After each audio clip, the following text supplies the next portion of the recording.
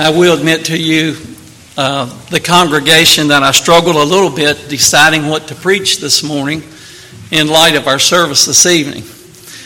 Brother Philip is to preach a sermon, Brother Samuel's already told us, on goals for the new year, so what do I preach to you this morning?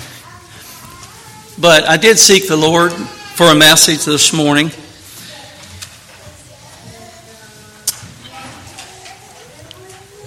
And I guess I would say, as we face a brand new year, we want to seek Him. We want to seek light for the journey. So today, that's what my desire is, that we look into God's Word to find some light for the journey for 2024. And so for a text this morning, I would invite you to Exodus chapter 33. Exodus chapter 33, verses 13 to 17, and I'd like to read this from the New King James Version. Now therefore, I pray, if I have found grace in your sight, show me now your way, that I may know you, that I may find grace in your sight, and consider that this nation is your people.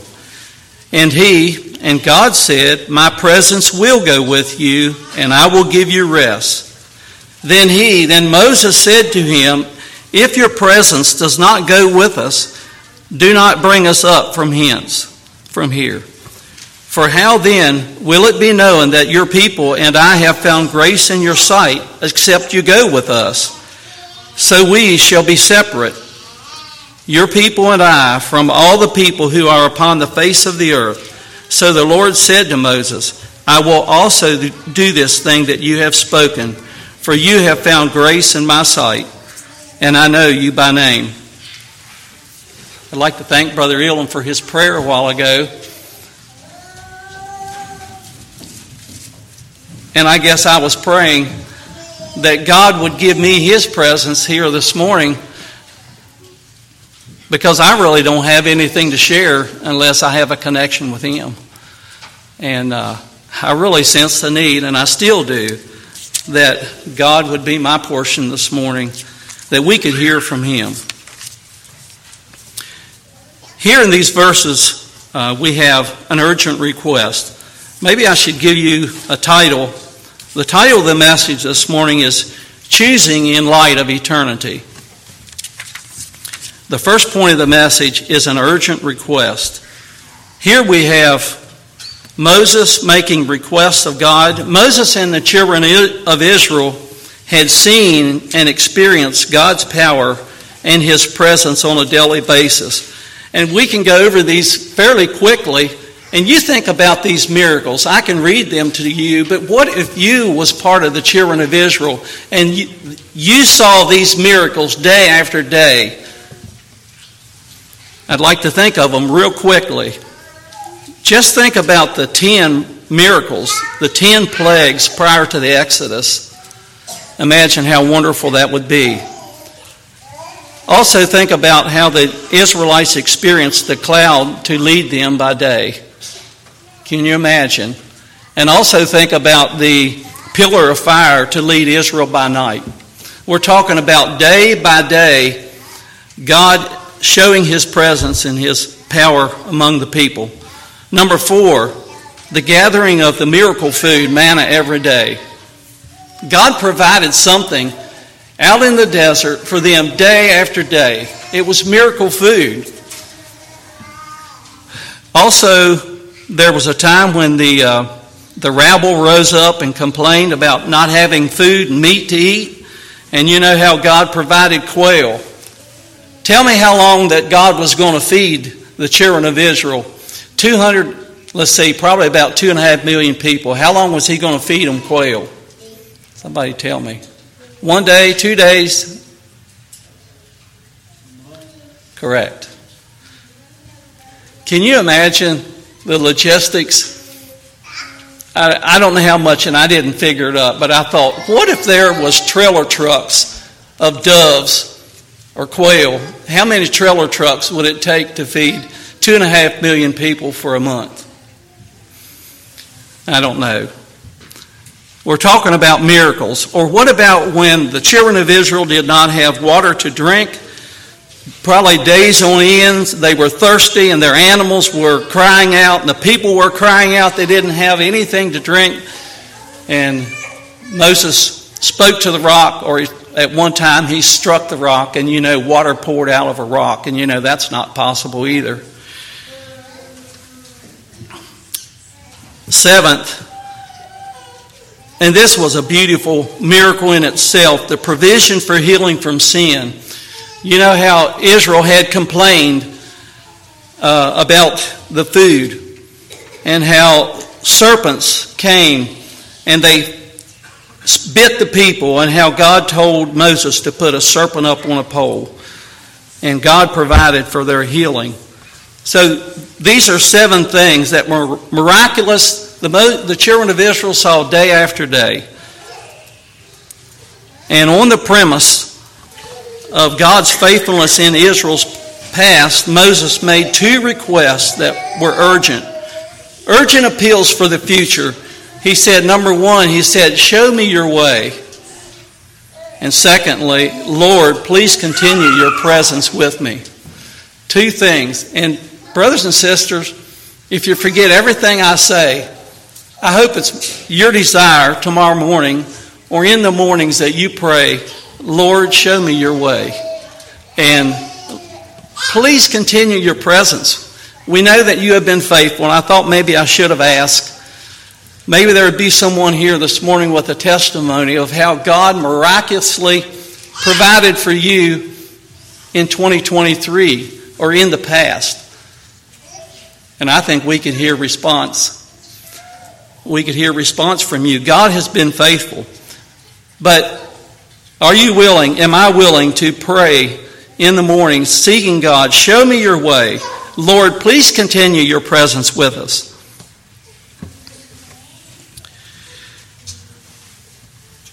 And so, brothers and sisters, you and I have stepped over the threshold into a new year in 2024. And I submit to you that our prayer, our urgent plea should echo just the same thing that Moses had pled with God for. Lord, show me your way. Lord, please continue your presence with us. Why do I say that? And I'd like to suggest that there are some things in 2024 that we could be facing. Now, you might think of a few others. I'm going to name a few. Why would we want God to show us the way? Why would we request and ask His presence to be with us? Number 1, how many of you have noticed a resurgence of sickness, of illness, of flu and COVID currently? Anybody notice that? There's a lot of people right now that are sick with flu. There's a lot of people that's coming down with COVID. We have some in our own family. Don't get worried. I don't know that I've been close to them. But there's a lot of people with COVID right now. Number 2, the unrest in our country, the polarization of the political parties. If most of us don't have our heads in the sand, and you recognize that there's tremendous polarization, different views of the political parties that we have, what will happen in 2024? Also, we have a presidential election scheduled in November, and I heard this morning that there's 50% of the people in the United States expect when there's a transfer of power that there will be violence. That's what people are expecting in 2024. Now, whether we have a transfer of power, I'm not sure, but when that happens, the statistic is that 50% of people are expecting violence when that occurs. Number 4, we heard already about the escalation of the war in Gaza and in Hezbollah, Iran, and North Korea. Evidently north of Israel, they're in Beirut or in Lebanon. The Hezbollah is shooting missiles back into Israel. That's just happened just recently. And those things are out there, but brothers and sisters, what are we facing in our own lives? What about the spiritual dangers and the temptations that you and I face on a daily basis? What about growing apathy in many churches and apostasy? And I submit to you that we are facing an unknown future in 2024. And it seems to me very appropriate that we would pray, Lord, show us now your way. Lord, please continue your presence with us. But this morning I'd like to broaden the message beyond Moses' urgent request and consider a little bit the life of Moses. As Moses faced life and as he faced the future, what spiritual parameters governed his choices? And are there some spiritual parallels that we should apply to our lives and the decisions that we make in 2024? Like I said, I don't know what Brother Philip is going to preach tonight, so I thought maybe I would kind of steer a little more clear of a traditional New Year's sermon, but I'd like to consider a few lessons from the life of Moses. For the second point of the message, I would invite you to Hebrews chapter 11. I'd like to read this from the NIV. Hebrews chapter 11, verses 23 to 29. By faith, Moses' parents hid him for 3 months after he was born because they saw that he was no ordinary child, and they were not afraid of the king's edict. By faith, Moses, when he had grown up, refused to be known as the son of Pharaoh's daughter. He chose to be mistreated along with the people of God rather than to enjoy the pleasures of sin for a short time. He regarded disgrace for the sake of Christ as of greater value than the treasure of Egypt because he was looking ahead to his reward. By faith, he left Egypt, not fearing the king's anger. He persevered because he saw him who is invisible.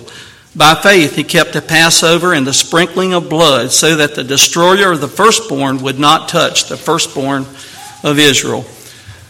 So I'm sure you could think of other things, and I'd just like to suggest 3 or 4 things some lessons from Moses' life that would do us well to consider.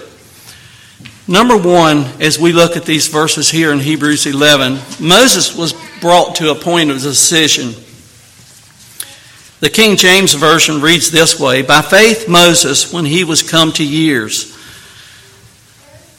I don't know how old Moses was when he came to the point of decision. Sally and I was discussing that yesterday, and I'm not sure we were quite in agreement, but that's okay because we don't know. But how old was Moses when he came to the point of decision? But evidently he came to the point of decision.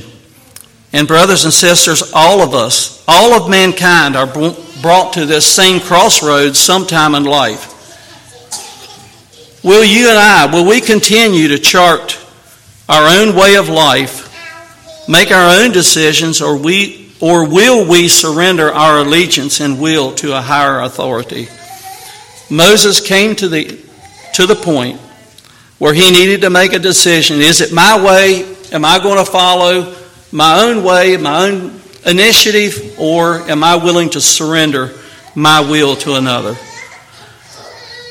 And often we think that maybe children, 12, 14 years old, they come to the age of accountability. They come to the years, when he was come to years, just like Moses. And they need to make a decision, and Moses made a decision that he was going to accept God's way for his life. Secondly, Moses chose to trade in short-term pleasures of this life to identify with God and God's people.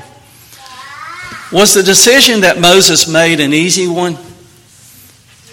No. It wasn't an easy choice. And did the choice that Moses made, did it relieve him from trials and struggles? Obviously not. How could he make such a choice? It says here, in verse 25, choosing rather to suffer affliction with the people of God than to enjoy the pleasures of a sin for a season. He made a choice. He was going to look beyond. He was going to passed by those things that would appeal from the flesh, from the world's perspective. In verse 26, esteeming the reproach of Christ greater riches than the treasures in Egypt. And how was he able to make this hard decision? For he had respect unto the recompense of the reward. Moses looked to the reward. And so, brothers and sisters, how about you? You and I have been brought to the point of decision. Are we going to continue to follow our own way, or are we going to follow God's way? We are brought to that same decision. And how can we make that decision? Because we look forward to the reward, just like Moses did. Thirdly, Moses often communed with God one-on-one. I'd like to read from the NIV from Exodus chapter 33, verses 7 to 11. Exodus chapter 33, verses 7 to 11. Now Moses used to take a tent and pitch it outside the camp some distance away, calling it the tent of meeting. Anyone requiring of the Lord would go to the tent of meeting outside the camp. And whenever Moses went out to the tent, all the people rose and stood at the entrance of their tents, watching Moses until he entered the tent. As Moses went into the tent, the pillar of cloud would come down and stay at the entrance while the Lord spoke with Moses. Whenever the people saw the pillar of cloud standing at the entrance to the tent, they all stood and they worshipped, each at the entrance to his tent. The Lord would speak to Moses face to face as man speaks with his friend. Then Moses would return to the camp, but his young aide Joshua, son of Nun, did not leave the tent. So often Moses would go and he would commune with God. And the people recognized it, and they would stand at their tents and they would worship. And then notice, I'd like to read a couple verses from chapter 34 from the NIV as well. And this talks about what happened. What did it do for Moses when he met with God?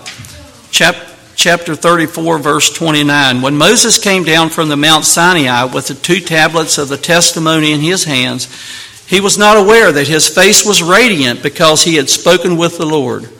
When Aaron and all the Israelites saw Moses, his face was radiant, and they were afraid to come near him, but Moses called to them. So Aaron and all the leaders of the community came back to him, and he spoke to them. Afterward, all the Israelites came near him, and he gave them all the commands of the Lord that he had given him on Mount Sinai. When Moses finished speaking to them, he put a veil over his face. But whenever he entered the Lord's presence to speak with him, he removed the veil until he came out. And when he came out and told the Israelites what he had commanded, they saw that his face was radiant. Then Moses would put the veil back over his face until he went in to speak with the Lord. You know, I guess I don't expect for you and for me that when we spend time with God that our faces are going to come out radiant. But it should make a difference in how we relate to people and what we have to offer. When we spend time with God, there should be a difference. We should go to worship Him. It's not only to speak to God, but it's to worship Him for what He's done for us, to seek Him. Show me thy way, like Moses said. Show me your way. And Lord, continue your presence among us or with me. And we certainly need that this morning. So I guess as I think about it, brothers and sisters, there's nothing more important than our relationship with God, spending time with Him. We must be intentional to get that done. There's a lot of things to crowd out that time. Let's see. It asks in the Sunday school lesson, are there any water pots that you need to lay aside to worship? I don't remember exactly how it was worded there. But there's a lot of things. There's a lot of distractions in our world today. Satan would desire that we would not spend our time with God. But I'm impressed that God invites us into His presence. He says, draw nigh unto God, and what will He do to you?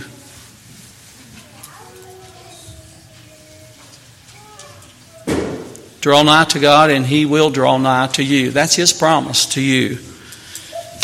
I'd like to read a couple verses from Hebrews chapter 4. Thinking about Jesus and what He's done for us. Hebrews chapter 4, verses 14 to 16. Seeing then that we have a great high priest that is passed into the heavens, Jesus the Son of God, let us hold fast our profession. For we have not an high priest which cannot be touched with the feeling of our infirmities, but was in all points tempted like as we are, yet without sin. Let us therefore come boldly unto the throne of grace, that we may obtain mercy and find grace to help in time of need. When Jesus gave His life, the veil in the temple was rent in two so that we can have access into His presence. There's just so many passages that we could go to as we think about worshiping, as we think about going into His presence. Another one I thought of is Proverbs chapter 3, verses 5 and 6. Trust in the Lord with all thine heart, and lean not unto thine own understanding. In all thy ways acknowledge Him, and He shall direct thy paths. Moses said, show me your way. Here it says, to trust in the Lord, and in all thy ways acknowledge Him, and He shall direct thy paths. I think that is beautiful. And then James 1:5 is another one that I think is beautiful. Do you not have what you need? Do you not have the wisdom? Verse 5, James chapter 1, verse 5, if any of you lack wisdom, let him ask of God, that giveth to all men liberally, and upbraideth not, and it shall be given him. You and I have been invited into His presence to seek the Lord for whatever your needs are. One of the names of Jesus is I am. And I like that because Jesus is whatever your needs are. You need protection. Jesus said, I am. I am your protection. I am your provider. I am whatever you need. So go to the Lord, seek Him for an outpouring of wisdom. I thought there in James 1:5 it talks about that there will be a liberal outpouring of God's wisdom if we ask Him for it.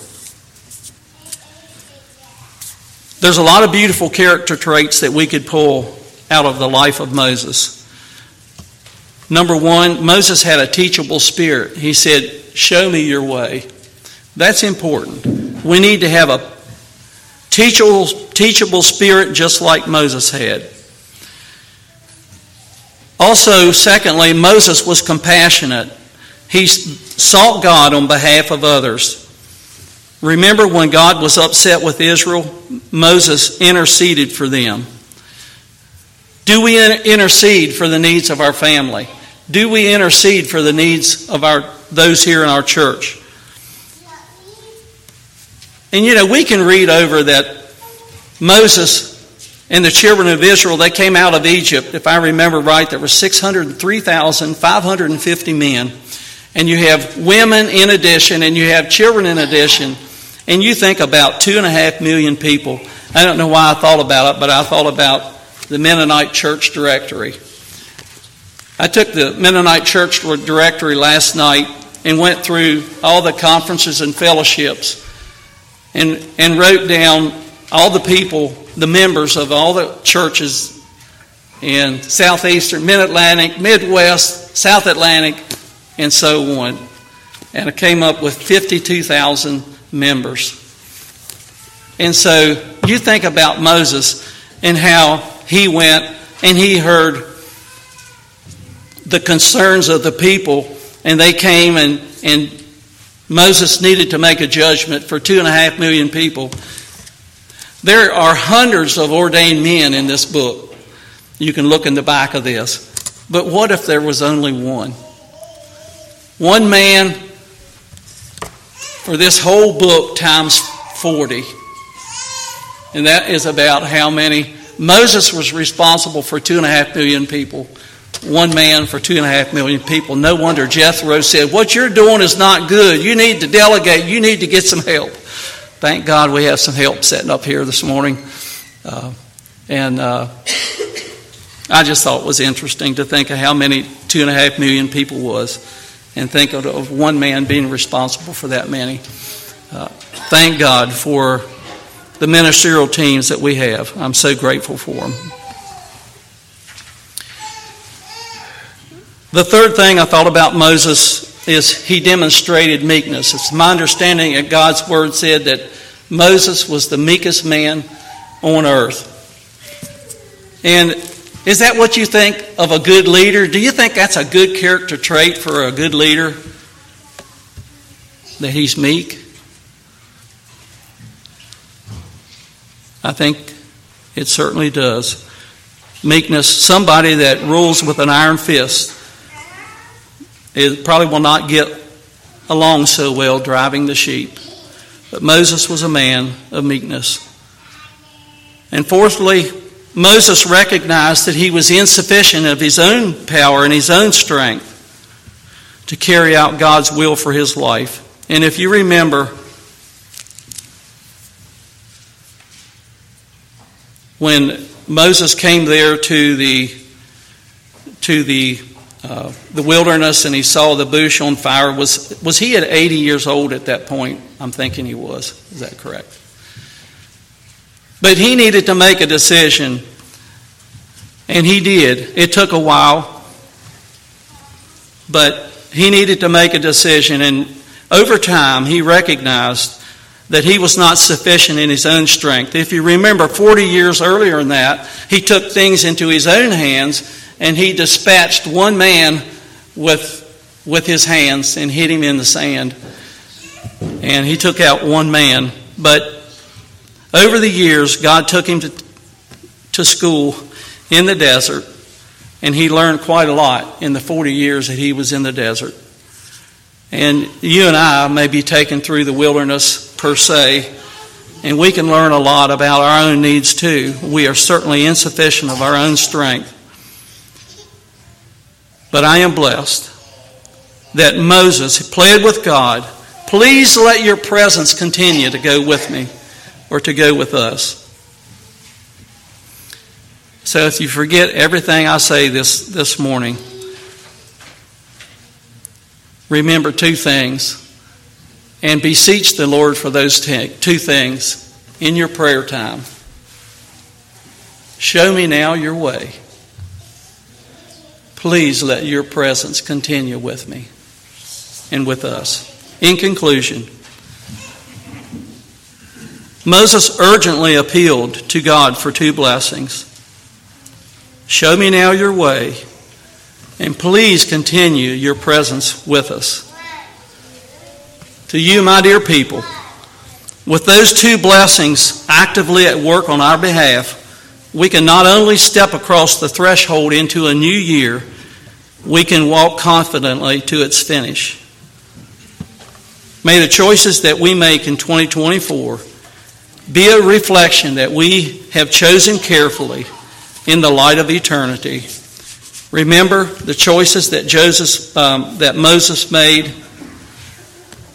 He forsook all the pleasures and all the blessings of Egypt, and he identified with God and God's people. We'll be blessed if we do that too. May God bless you. Let's make our choices carefully in the light of eternity.